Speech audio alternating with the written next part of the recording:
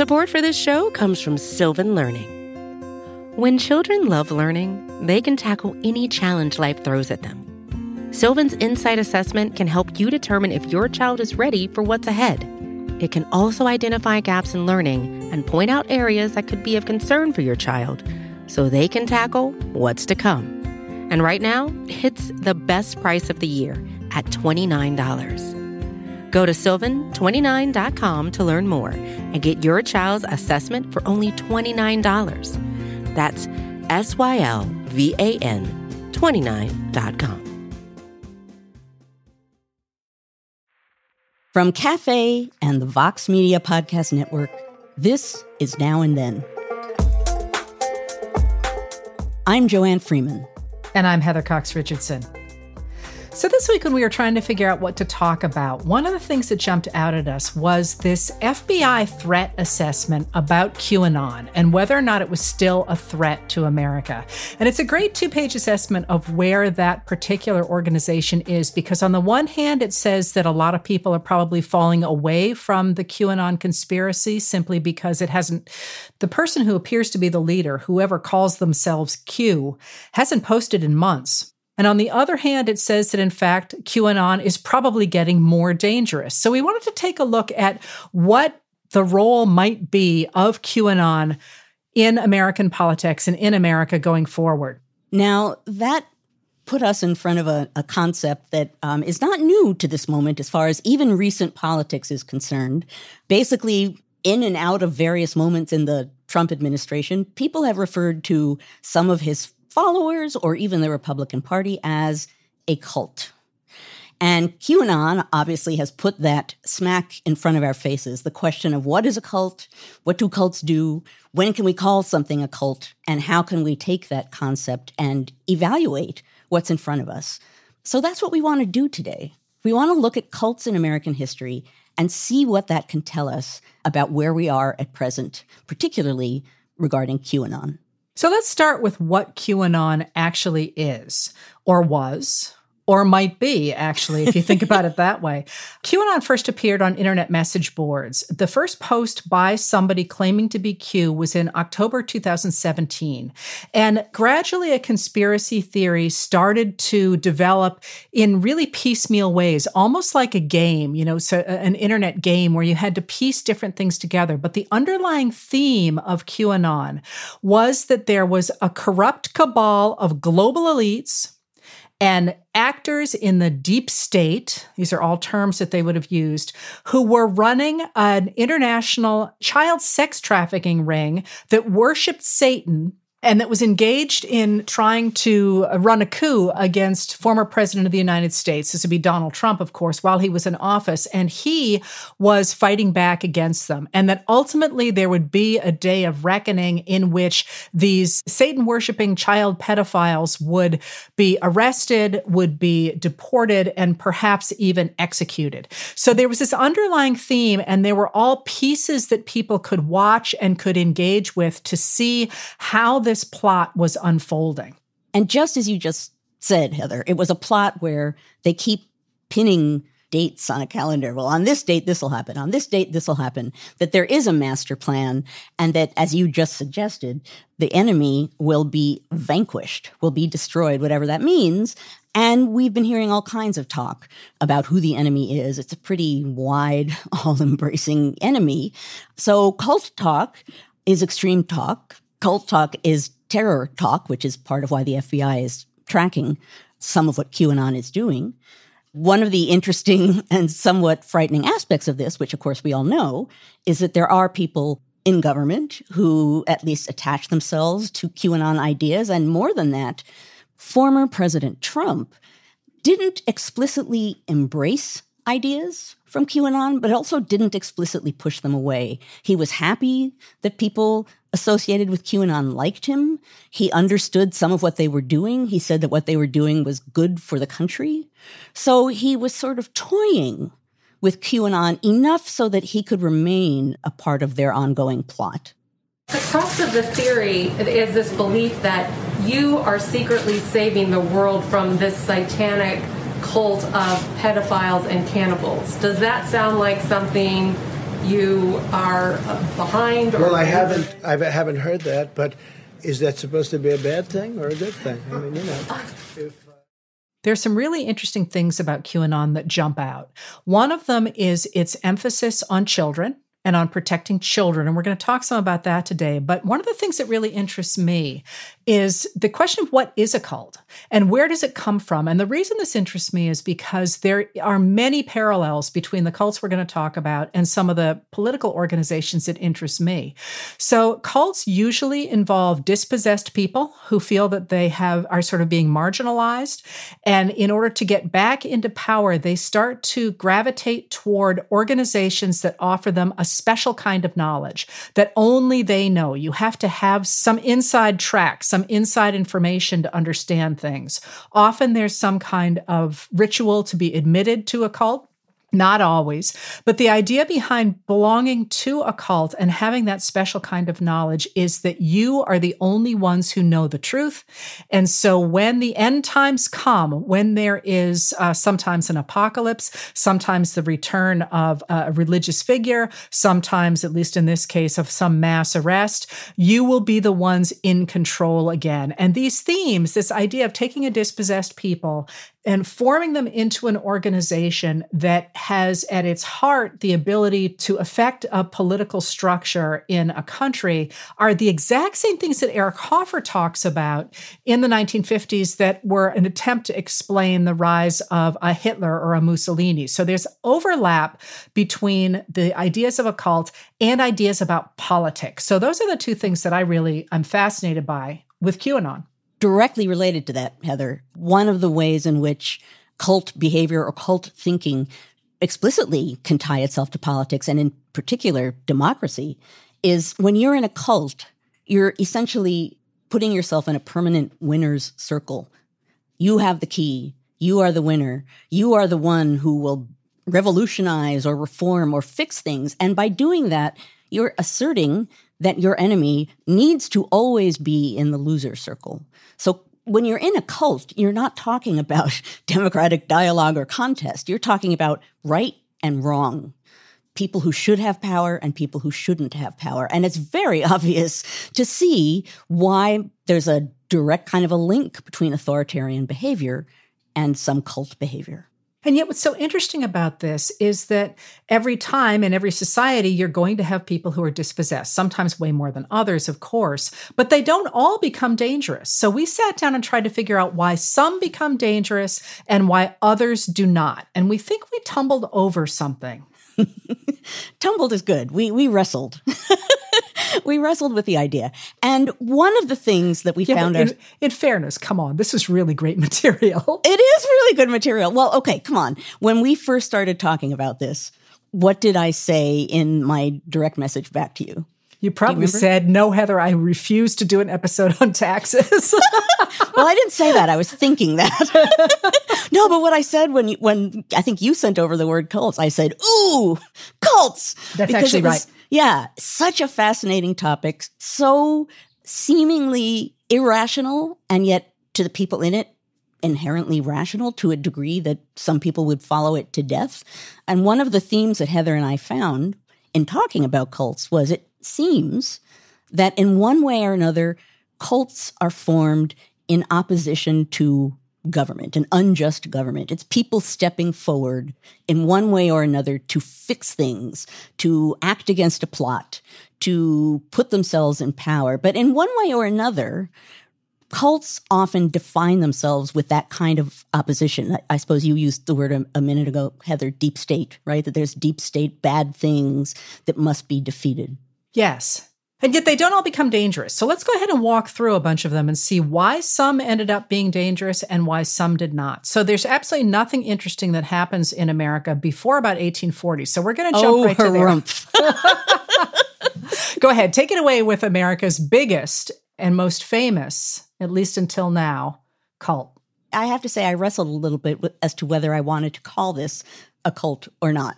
But that is where we've landed. And what I'm talking about, and I don't know how folks are now learning about that in school, but what we're talking about is the Salem witch trials of 1692. I have a shelf in my office at Yale that has I don't know, maybe 15 books relating to this. And each one comes forward with a different theory that explains it. And some of them say it was about land, and some of them say there was something that they were eating that was making them behave strangely, and some of them say it was a gendered thing, and some of them say it has to do with Native American attacks. There are endless theories. Recent historians that have written about it have said, and actually I found just in rummaging around to prepare for this, 2 of them who say that actually what caused the Salem witch trials was a perfect storm of factors that all came together. But one of them that really structured the trials is there was a new minister who came to town, Samuel Parris, and he came with some reforms that he was trying to make to the church. And remember, in New England, in this time, in Puritan New England, the government and the church are pretty much the same thing. So he came in wanting to make changes, and established people in the government were not necessarily thrilled with that. So you end up with some of the children of people who are sort of Parris's theological ilk beginning to get seized with fits. And people within the church begin to accuse these girls and just generally say that witchcraft is coming to take our church, to break our church, and it's associated with Parris, that witches are attacking these girls. It's a sign that the government, the church, is under attack. One of the other pieces that I always think is important about this, my bent here, is that the Massachusetts Bay Charter had been revoked in 1684, and then the entire government of the colony had been changed a couple of years later. So that there's also, in addition to the religious problems and the 1675 Indigenous War going on, there's also the fact that the government itself has kind of splintered, and nobody quite knows if they have a deed to their property or anything else. So you've got this problem in society where things are really up in the air, and then you've got coming in this new man who also has with him an enslaved woman from northeastern South America. She's an Arawak who has spent time with him in the Caribbean, and she has come to New England with him. So she is there as part of the Parris household. Apparently, she played some kind of fortune-telling game with the Parris daughter and a number of other girls. And these are the girls who began to get fits and began claiming that, someone was attacking them. Now, Tituba was one of the people early on who was taken and interrogated because she was associated with the girls. Obviously, she was a person who was not fully considered a member of that community because of her race. She was really interrogated. At first, she said, well, no, there was nothing funny about what was going on. She didn't know anything about Satan. She just denied everything truthfully, until finally she was interrogated so forcefully that she said, yes, okay, I'll admit it, that I signed the devil's book. And that the devil is here and Satan is here, and Satan is indeed attacking Salem. So then it goes on. Once she finally says, yeah, I'm in league with Satan here, and we're going after the kids, she doesn't actually end up getting executed, right? No, she does not. She, in a way, helps Smart lady. open the... Yeah, well, exactly. That's how she was weighing that situation, and that's how she played that situation in an intelligent way. So no, she is not killed, but she opens the door to this larger idea that witches are attacking Salem. There actually is a series of trials that are opened, formal trials, again, being held on the part of the government organizing them. Well, it goes all the way to the Mass Bay Colony, right? It goes up to the governor. He sets up 8 judges to go ahead and try the people that are being accused. And they do in these trials. They bring what they call the afflicted girls into the courtroom. People are brought forward and interrogated as to what their connection was with Satan. Again, this was a way of thinking that people were sort of prone to, that, something funny was happening and the supernatural might be possible. And so things would happen that seemed supernatural, like someone would walk by someone's farm and their cow would drop dead the next day. And of course, that must be because of witchcraft. And the woman who had walked by the field clearly must be a witch. So it's a community in trial, in a sense, against itself, But it's insiders, it's the government, it's the people who were there before Samuel Parris came, who are holding this trial and trying to draw lines and decide where the danger is coming from. This always fascinates me. You actually have people going about their daily lives, terrified that they're going to get accused by these girls or by their neighbors, as the witchcraft hysteria expands, of looking at a cow the wrong way, or of, crossing a house while, when a baby expires. And, all of a sudden the randomness of life becomes literally a life or death thing. And crucially, this poison, if you will, this fear of Satan coming in, of the deep state, has been picked up by the actual government. And they actually begin to hold trials. And when they hold those trials, they end up continuing to execute people. And they start with, I got to confess, I actually went and read the testimony. They started with Bridget Bishop, who had already been accused of witchcraft before, and she was a washerwoman and sort of on the outskirts of society, but they worked their way up into, quite high in society. And that's when people start to say, hey, wait a minute, maybe not everybody's a witch.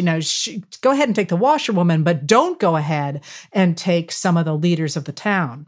Now, that said, it's also worth noting that many of the people who were pushing this ahead, the trial and the convictions and ultimately the executions, were leaders of the town. So it's not only the governor, but it's a major magistrate in town. It's also one of the wealthiest men in town who's actually taking depositions. There are essentially the people who would be considered government office holders in a Puritan church state are the ones pushing this ahead. And they're pushing ahead something that's rather fuzzy. And Heather, as you just said, life and death, they're executing people. Now, they do pause in the middle of it because they kill roughly 5 people, and then they pause a moment to wonder, maybe we're going too far. They consult with others, but they come right back and go right back to it because, again, it feels true to them. The message feels true to them, and there doesn't appear to be any change of circumstances. Which is just horrifying to think about the idea that whatever started with those girls, and again, I'm making this up as I go along, but sitting there talking in an evening with the enslaved woman in the kitchen suddenly turns into literally the execution of 19 people by hanging and 1 by pressing to death, which is just truly astonishing.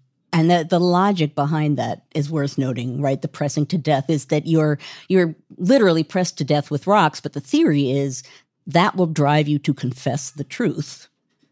And, of course, in this particular case, the person being crushed told his truth, which was he didn't have anything to tell, and it crushed him to death.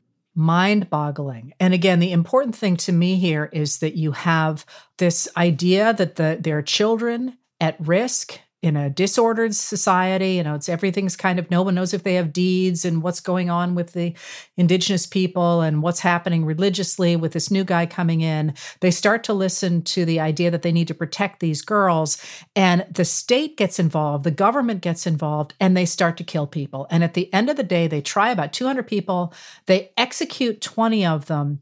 And one of the things that really jumps out at me is about 5 years later, one of the guys who'd been involved in the trials, by this time he was the governor of the Massachusetts Bay Colony, and he publicly apologized for the witch hunt and declared a day of fasting, as he said, so that all God's people may put away that which hath stirred God's holy jealousy against his land, that he would help us wherein we have done amiss to do so no more. And especially that whatever mistakes on either hand have fallen into, referring to the late tragedy raised among us by Satan and his instruments through the awful judgment of God, he would humble us therefore and pardon all the errors and people that desire to love his name. And what's interesting about that to me is that it's not really an apology. It's kind of saying whoever did something wrong, we are apologizing for having done that thing. But even at this moment, even as extreme as the witch trials were, still there's an inability to totally step back and say, we're sorry we did something wrong by accusing these people of witchcraft. There's still a degree to which they're maintaining a sort of middle ground. Both sidesism. They are definitely both sidesing. It's an apology, but it's a mighty slim apology. Apologizing for death, but not apologizing for the cause of it. Or looking at the cause of it. Right.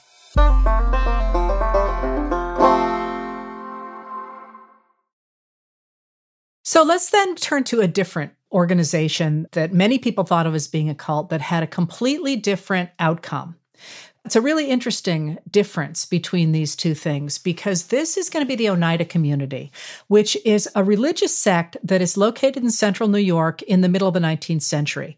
At its peak in the 1870s, it has about 300 members. But again, what's really interesting about this one, and we had to guess about which one we were going to pick in the 19th century because there's so many of them, is because in the 19th century, with the industrialization and with the westward movement and with people moving into the cities and with the rise of reform throughout the North and with slavery in the South, society is really unsettled. So a lot of people try new ways to engage with government, new ways to engage with each other, and we get a number of perfectionist societies.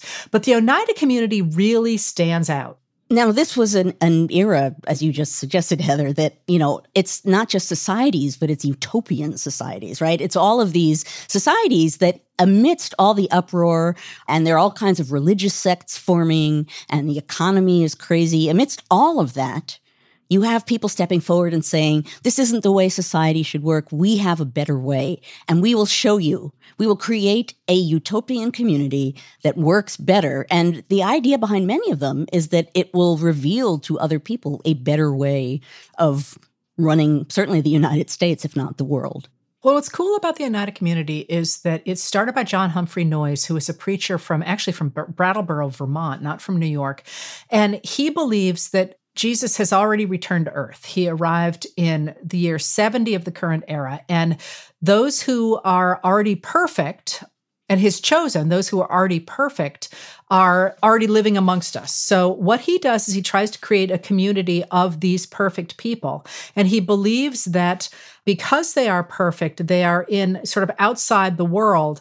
And that means that there should not be, as it says in the Bible, any marriage. So he advances the theory of free love, as it was known, the idea that there's not going to, because all the community is married to each other, if you will, they are not coupled off. He says, exclusiveness, jealousy, quarreling have no place there. In a holy community, there is no more reason why sexual intercourse should be restrained by law than why eating and drinking should be. And there is as little occasion for shame in the one case as in the other. I call a certain woman my wife. She is yours. She is Christ's. And in him, she is the bride of all saints.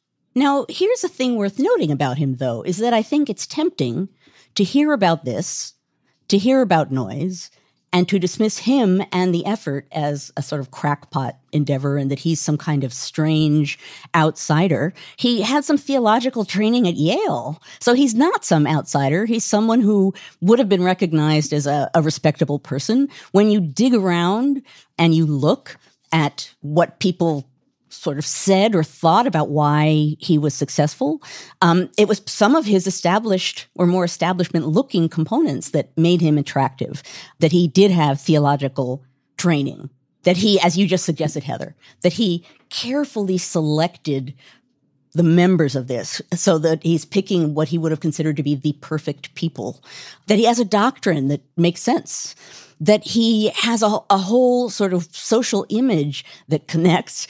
And I will confess that there is at least one work that I checked into that said it did not hurt that he apparently was sexually attractive. I have no sense of whether Noyes was sexually attractive. I don't think I've ever even seen a picture of him. I have not either. But we're going to get to Charles Guiteau in just a minute. But there's something interesting about this community. What people tend to pay attention to is complex marriage, but in fact, there's something else going on there. What is different about the Oneida community is two things. First of all, they didn't really isolate themselves. They went ahead from the beginning and tried to work within the community. They have a very diverse manufacturing part of the community. They produce furniture, they produce bags and slippers and hose and mop handles and actually even animal steel traps. So they actually invited people from outside to come into their space, and they were very curious people. They liked to have lectures. They liked to learn. They liked to have books around. They weren't divorced from the real world. They just thought they were kind of above it. It's important to note that, right? Because when you think about cults, what you think about in a sort of objective, broad kind of a way are people who are pulling away from society, people who are cutting people off from connection with their loved ones. And this is not being defined against society. It's actually trying to transform society in, I guess what you're describing here, Heather, is in a kind of productive way. Now, he's not making war with society. And I do think one of the reasons why this utopian society lasts longer than the others is this precisely, that they're connected with the community and that they actually are creating goods and they have an economy going for themselves. But what's interesting is that Noyes did not make war with government, with any government, but he wasn't sure how he felt about democracy. He didn't think that democracy had value. He thought that really a more monarchical arrangement of things was better because then you could have, I guess, in a perfectionist universe, someone who's on the top and then people immediately beneath that person, that it was a way of having a controlled utopian society. Let me guess who was going to be on top. Yes, he was going to be on the top. But this is another thing to think about. Often with many cults, there is a person at the top. And a cult centers around that person. And then at some point or another, that person leaves. And that raises all kinds of interesting questions about what brings people together. Now, you mentioned Charles Guiteau. Yes. Well, so he's one of the people who's at Oneida. And one of the reasons that most people even know about this community is he is there for about 5 years. And he, you will all recognize his name, of course, because I'm sure it's a household word in your families. He's the man who assassinated James Garfield. And he was always mentally troubled. And was actually very unpopular at the Oneida community. But the fact that they assimilated him for as long as they did, for 5 years, was pretty impressive, actually, if you think about it. And he left later and he sued them for the value of his labor while he was there. That went nowhere. But the question of what happened to the Oneida community, I think, is really important when we take a look at what's happening with QAnon now and in comparison to what happened with the Salem witch trials and when we get to our next cult as well. And that is that in 1879, Noyes ended up leaving the Oneida community for a number of internal reasons. There was a fight over succession, whether he could appoint his son to take over his place, for example. But he was concerned that he was in trouble with the law because of statutory rape, for example. So he actually goes into exile in Canada, and the community very quickly abandons most of its religious principles and pivots to becoming a manufacturing concern. So in a way, he's connected with the government in the sense that the government threatens him so that he feels like he needs to skip town. But when he's gone, the community is well enough established in the larger community that rather than sort of looking inward and feeling like the ground has been ripped out from under them, they pivot. They pivot incredibly successfully. So eventually, the Oneida community transforms itself exclusively into manufacturing silverware and flatware, which is probably what, if any of you know the word Oneida, that's probably how you know it. And ultimately, it was acquired by someone else, and they are still producing silverware. Scholars have done some research on what people think of cults, particularly what Americans think of cults. And one of the things that they seize on is the word cult has no positive meaning to it, that it's always negative, that it's always an attack. What we're looking at here, in a way, is something that you could define as a cult. You might not want to be a part of this cult, but it wasn't something that was evil and separating people from their loved ones and stealing money from them. A utopian cult of sorts. You could still describe it as a cult by the definition of one, but it's a different kind of an enterprise. So it really suggests that we need to think about what cults are, why we call them that, and what that suggests about what they're doing and how they're doing it. And how that connects to the government. Precisely. Because that relationship really matters there. And that brings us to the final one we wanted to talk about. And I'm going to insert the words, of course, here, is Jonestown. in America, you really can't talk about cults without talking about what happened in Guyana in 1978, in Jonestown, Guyana, in November of 1978, when what was billed as a utopian community, in fact, engaged in a murder-suicide that took 912 lives, largely people from the African-American community. Now, Jim Jones is an interesting person. He was basically an anti-segregationist. He wanted to create a rainbow people. He wanted to bring together people of all races. So he was someone who had a vision of society that blended in well with the rising civil rights movement of the 1960s and the 1970s. It makes sense that he came about at that time. So Jones creates the People's Temple. It's based in San Francisco. He wants it to be a rainbow community to blend races together. And a lot of the people who he's pulling from and who are attracted to this movement are people who feel dispossessed in some way, people who need and want someone to reach out to offer some sense of support.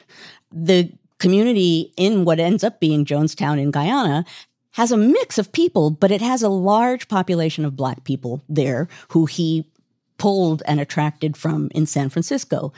Eventually, he and the People's Temple begin to feel put upon and pressed enough in San Francisco that they decide they're going to create their own sort of magical space in Guyana. There are accounts of some people went ahead to build it and others were constantly told about this wonderful place in the jungle where they were going to be free to do what they want, and it would be sort of an ideal society. So they do indeed go down to Guyana. But, not surprisingly, they're in Guyana and there are family members back home who are alarmed at the fact that some of their family members have joined the People's Temple, have vanished. The People's Temple was largely funding itself with the Social Security payments of roughly 200 foster children that were living there in Guyana, as well as a number of other payments. Those alone, from those foster children, that brought in roughly $37,000 a month. So it's supporting itself based on these sort of outside funds. But as in San Francisco, and in a sense even worse in this case, you get family members who are concerned about the fact that their family members have vanished. They've gone to Guyana. They're not sure what's going on. They're not really able to contact them. Jones was not really open to that kind of contact, to people, certainly not open at all to people leaving in any way. So Americans begin to go to their members of Congress and ask for some intervention. There are Americans in Guyana who maybe are being held there against their will, and there needs to be some response. And even before they went down to Guyana, there were starting to be rumors of physical punishments, of people being held against their will in San Francisco. So when they further removed down to Guyana, people are really concerned. And finally, even though Jim Jones and the People's Temple have been powerful in San Francisco politics in the past, California Representative Leo Ryan asks Congress for authorization to go down and see what's going on. He says, some 1,400 Americans were living in Guyana, he said, under somewhat bizarre conditions. And he said he had conflicting information about whether they were being held there against their will. So he proposes a trip down to Jonestown to see for himself what's going on. Meanwhile, the leader, Jim Jones, looks at the idea that this congressman wants to come investigate him, and he uses that American term, thanks to the Salem witch trials, of things being a witch hunt. He says, you are on a witch hunt against me, and that there is a conspiracy against his church. Nonetheless, in November 1978, Ryan goes ahead and puts together a fact-finding trip down to Guyana with his aide, Jackie Spear, and a group of journalists. On November 17th, Jones goes ahead and welcomes them to Jonestown, gives them a fancy dinner, and tries to convince them that everything is on the up and up. But some residents are secretly asking Ryan's help to get out of Jonestown, giving him... Let me add, though, that Ryan is savvy about what he's doing. And apparently, he talks to a lot of the people who are living there and says, I understand that for many of you, this is the best thing that has ever happened to you in your life. And people applaud him. So he doesn't sweep in like an avenging angel to somehow declare them evil and take people away. He actually is on a seemingly friendly fact-finding mission. But as you just said, Heather, some people step forward and they want to leave with him when he leaves. They pass him notes and they whisper to him, and a lot of people, way more people than they have space for, ask to leave. So they have to ask for another plane to come in and help get them out of Guyana. Well, when that happens, as they go to leave on the airstrip out of the jungle, Jones actually sends gunmen to ambush them. And they start to shoot them there on the tarmac. So Congressman Ryan, a photographer from the San Francisco Examiner, and a cameraman from NBC were all killed. The aide, Jackie Spear, actually was shot 5 times, and she laid on the tarmac for 22 hours before she was rescued. The gunmen seemed actually to focus on taking out the newspaper reporters that were with the group. So while that's going on, while they are shooting at the people on the tarmac, Jones ordered his followers to commit mass murder and mass suicide by drinking. Actually, it's not Kool-Aid. Everybody thinks it's drinking that people drink Kool-Aid. It's actually a knockoff called Flavor Aid that's been laced with cyanide and barbiturates so that But here's the thing about that nightmare scenario, and that is he actually does broadcast one last message. They had been practicing, it's worth adding, that they had been practicing in their community suicide murder drills of sorts in case someday that they would need it. And now, obviously, that moment has come. He broadcasts one final message and says apparently this: "I've tried my best to give you a good life. In spite of all that I've tried, a handful of our people with their lies have made our life impossible. There's no way to detach ourselves from what happened today." And with that message, he then gives the order for people to drink this laced non-Kool-Aid product. Now, horrifically, the first thing that they do is feed it to the children and the babies, which I can't even imagine. And I want to come back at the end, Heather, to this idea about children and babies, because it's such a continuing thread. And I think for some particular reasons. But then the rest of the community takes this laced drink. What jumps out about Jonestown for our discussion about the moment today is that unlike the Oneida community, where the government really didn't play a role except to threaten a noise from the outside, in this case, Jim Jones felt that his enterprise was under attack from the U.S. government, and he forces it to the extreme. He forces it into murder and into suicide. What we have here is 3 very different ways of the way cults play out through time, in some ways really depending on the way that they interface with the government. In the case of the Salem witch trials, the people going after their enemies co-opt the government. In the case of the Oneida community, the government really doesn't get involved and the people stay very much part of society and go back and forth through it. And eventually, when noise disappears, go ahead and become a manufacturing concern. And then we have the horror of Jonestown, where a few true believers go deeper and deeper and deeper, literally into the jungle, into their own world, until they feel that their only way to continue to have their dream is to commit the ultimately unthinkable act of murder and suicide. And again, that's such a dramatic example of one of the points we made towards the beginning of our conversation today, which is that very often if you're in a cult, you believe that you are right, you are righteous, you are intending for the good, and that anyone who is opposed to you is evil, is out to no good, must be vanquished, must be defeated, and potentially must be executed. So what we just saw in Jonestown is what happens when you feel that you're not going to win that battle. The solution to that is, well, then we're going out as a group. And now to link that forward to the present, we're looking at a cult-type movement active in this moment in America that is, at least in some ways, connected to the government. And according to the FBI report, in some ways, people are falling away from it. And it's not clear at all where we're going to end up. But I do think that there's a very, very important moment on January 6th. When that happened, remember I mentioned Jackie Spear. She is now a congresswoman from California.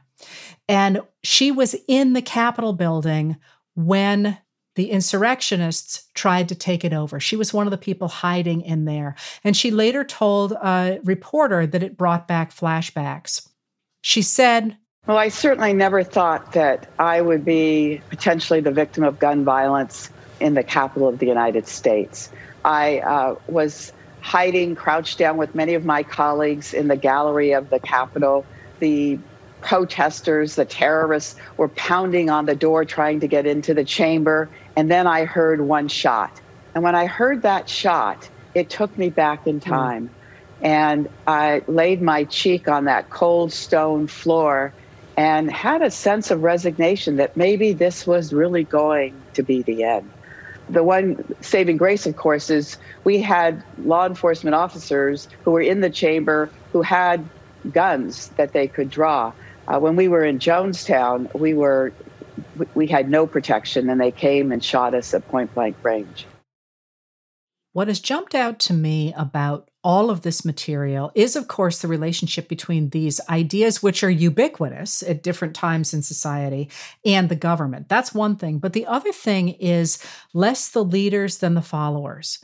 And interestingly enough, as we're looking right now at QAnon, you can also look back at any of these moments in history and look at the fact that these men managed to garner power because they were appealing to a large group of dispossessed individuals, people for whom the economy wasn't working or culturally they felt dispossessed. And one of the things that I'm finding fascinating about Biden is the degree to which he is essentially ignoring the charismatic leaders and saying, let's work on the followers. Let's make sure they no longer feel dispossessed. Let's go ahead and integrate them back into the community and make them good, manufacturers of silverware.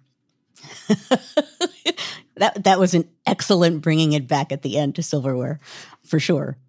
So we started this with the FBI assessment of QAnon and kind of making a little bit of fun of it because it said, on the one hand, QAnon is is falling apart. People are fading away from it because QAnon hasn't posted since last December, and it's not going to be all that important going forward, except for the pieces of it that are and that are becoming far more dangerous that have the potential to threaten the country. So we started with kind of what the FBI is saying about QAnon, saying, maybe it's not a problem at all, or maybe it's a huge problem, or maybe it's two separate things. And having looked back at these American cults and how they have so many similarities, dispossessed people, want to protect children, especially little girls, follow a charismatic leader, give you some information that nobody else has, you're going to take back over society. You can see all of those hallmarks for QAnon. The question is, are we going to go the route of the Oneida community with them, or are we ultimately going to go in a different, darker way?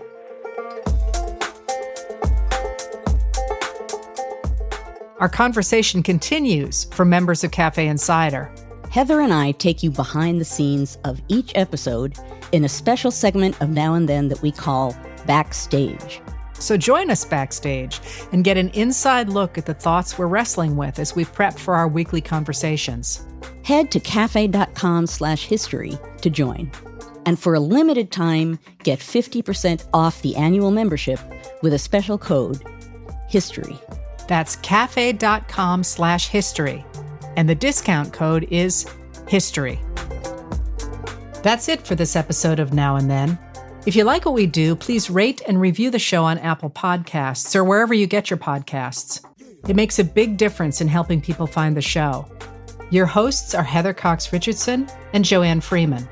The executive producer is Tamara Sepper. The editorial producer is David Kurlander.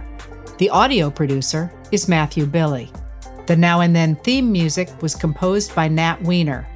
The Cafe team is Adam Waller, David Tadashore, Sam Ozer-Staten, Noah Azulai, and Jake Kaplan.